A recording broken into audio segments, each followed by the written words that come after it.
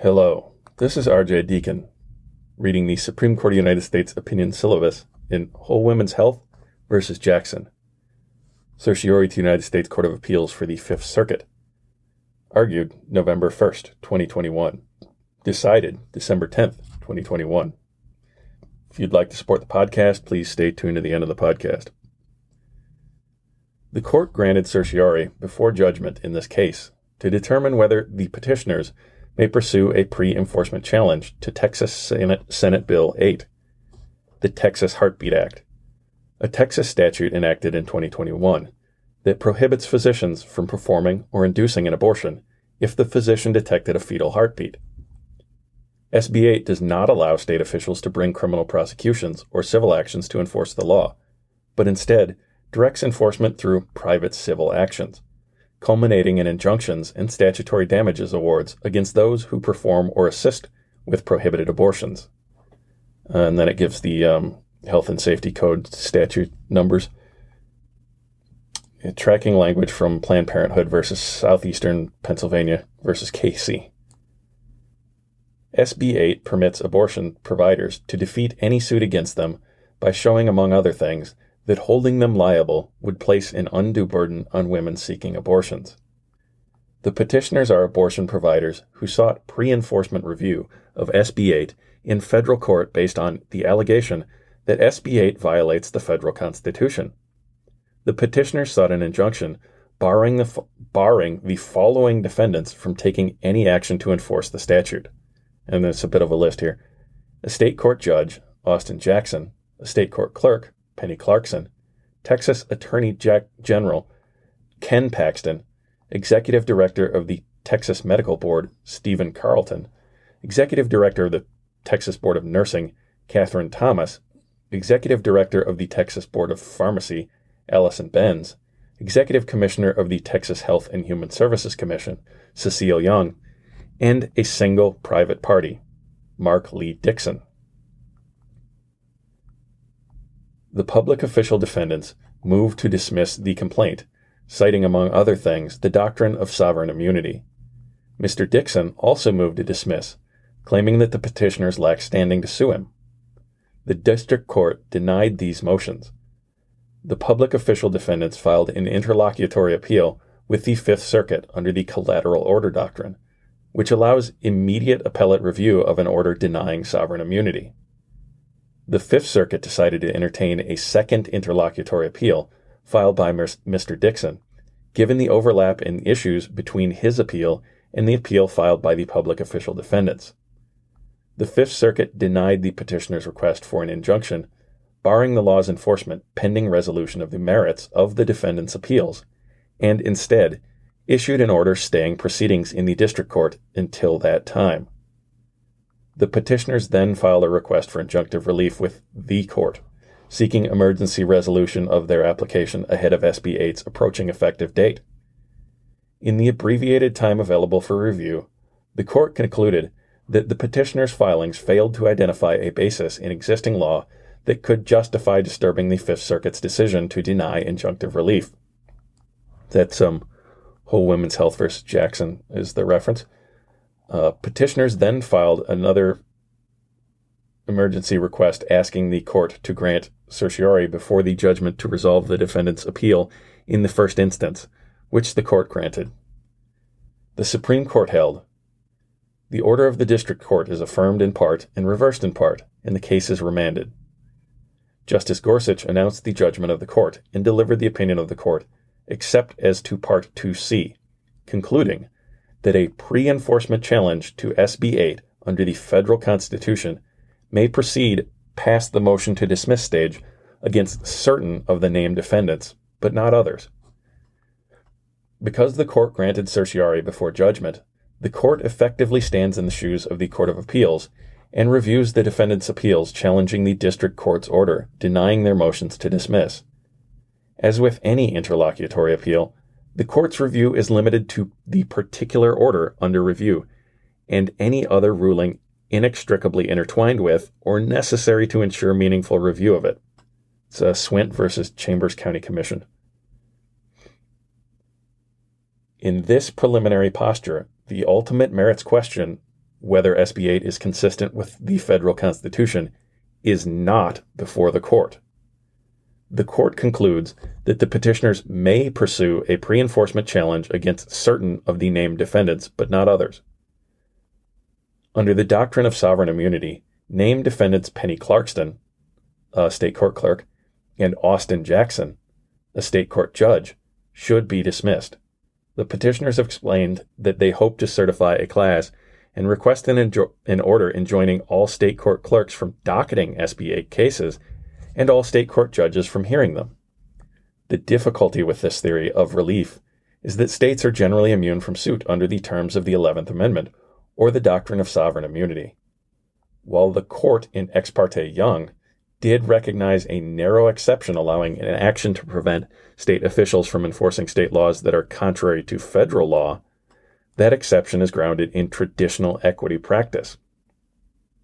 And as Ex parte Young itself explained, this traditional exception does not normally permit federal courts to issue injunctions against state court judges or clerks. The traditional remedy against such actors has been some form of appeal, not an ex ante injunction preventing courts from hearing cases. As stated in Ex parte Young, an injunction against a state court or its machinery would be a violation of the whole scheme of our government. The petitioner's clerk and court theory thus fails under Ex parte Young. It fails for the additional reason that no Article III case or controversy between adverse litigants exists between the petitioners who challenge SB 8 and either the state court clerks who may docket disputes against the petitioners or the state court judges who decide those disputes. Muskrat versus United States and C. Pulliam versus Allen. Further, as to remedy, Article 3 does not confer on federal judges the power to supervise governmental operations. The petitioners offer no meaningful limiting principle that would apply if federal judges could enjoin state court judges and clerks from entertaining disputes under SB 8. And if the state court judges and clerks qualify as adverse litigants for Article 3 purposes in the present case, when would they not? Many more questions than answers would present themselves if the court journeyed the way of the petitioner's theory. Texas Attorney General Paxton should be dismissed. The petitioners seek to enjoin him from enforcing SB 8, which the petitioners suggest would automatically bind any private party interested in pursuing an SB 8 suit. The petitioners have not identified any enforcement authority the Attorney General possesses in connection with SB 8 that a federal court might enjoin him from exercising. Petitioners point to a state statute that says the Attorney General may institute an action for a civil penalty of $1,000 for violations of this subtitle or a rule or order adopted by the Texas Medical Board. And that's Texas Occupational Code annotated 165.101. But the qualification, this subtitle, limits the Attorney General's enforcement authority to the Texas Occupational Code, and SB 8 is not codified within this subtitle. Nor have the petitioners identified for us any rule or order adopted by the Texas Medical Board that the Attorney General might enforce against them. And even if the Attorney General did have some enforcement power under SB 8 that could be enjoined, the petitioners have identified no authority that might allow a federal court to parlay any defendant's enforcement authority into an injunction against any and all unnamed private parties who might seek to bring their own SB 8 suits. Consistent with historical practice, a court exercising equitable authority may enjoin named defendants from taking unlawful actions, but under traditional equitable principles, no court may enjoin the world at large. That's Elamite Manufacturing Corp. Versus Staff, or purport to enjoin challenge laws themselves. That's Whole Women's Health, citing California versus Texas. The petitioners name other defendants: Stephen Carlton, Catherine Thomas, Allison Benz, and Cecile Young, each of whom is an executive licensing official who may or must take enforcement actions against the petitioners if the petitioners violate the terms of the Texas Health and Safety Code, including SB 8. 8 members of the court hold that sovereign immunity does not bar a pre-enforcement challenge to SB 8 against these defendants.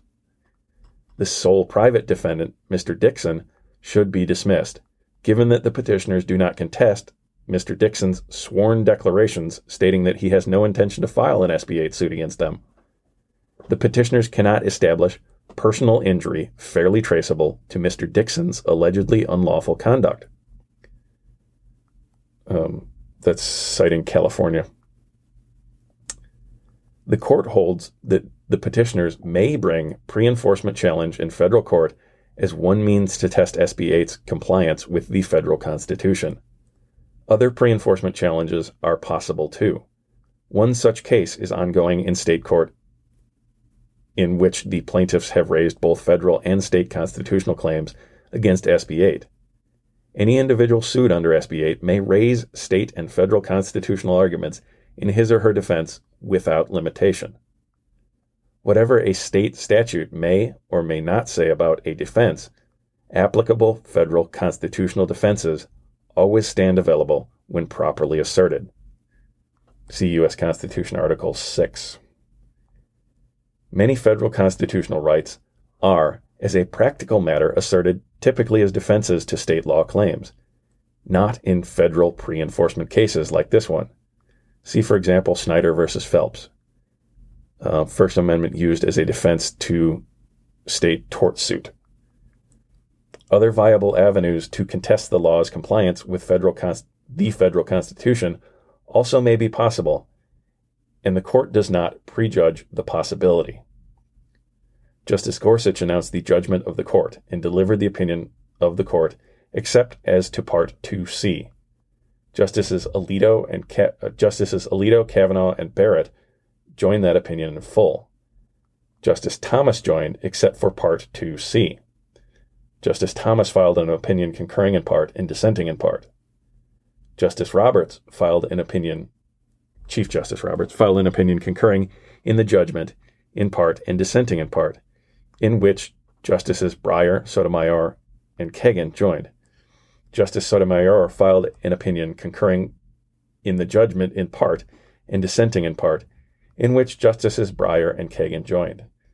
Thank you for listening. If you'd like to get a hold of me, I can be reached at rhodesscholar80@gmail.com. That's ROADS and the number 80. If you'd like to support me or the podcast, which is just me, you can find a PayPal link in the show notes, or Venmo, Patreon, a couple of other places. Rhodes Scholar address works for that. So again, thank you for listening. Have a good day.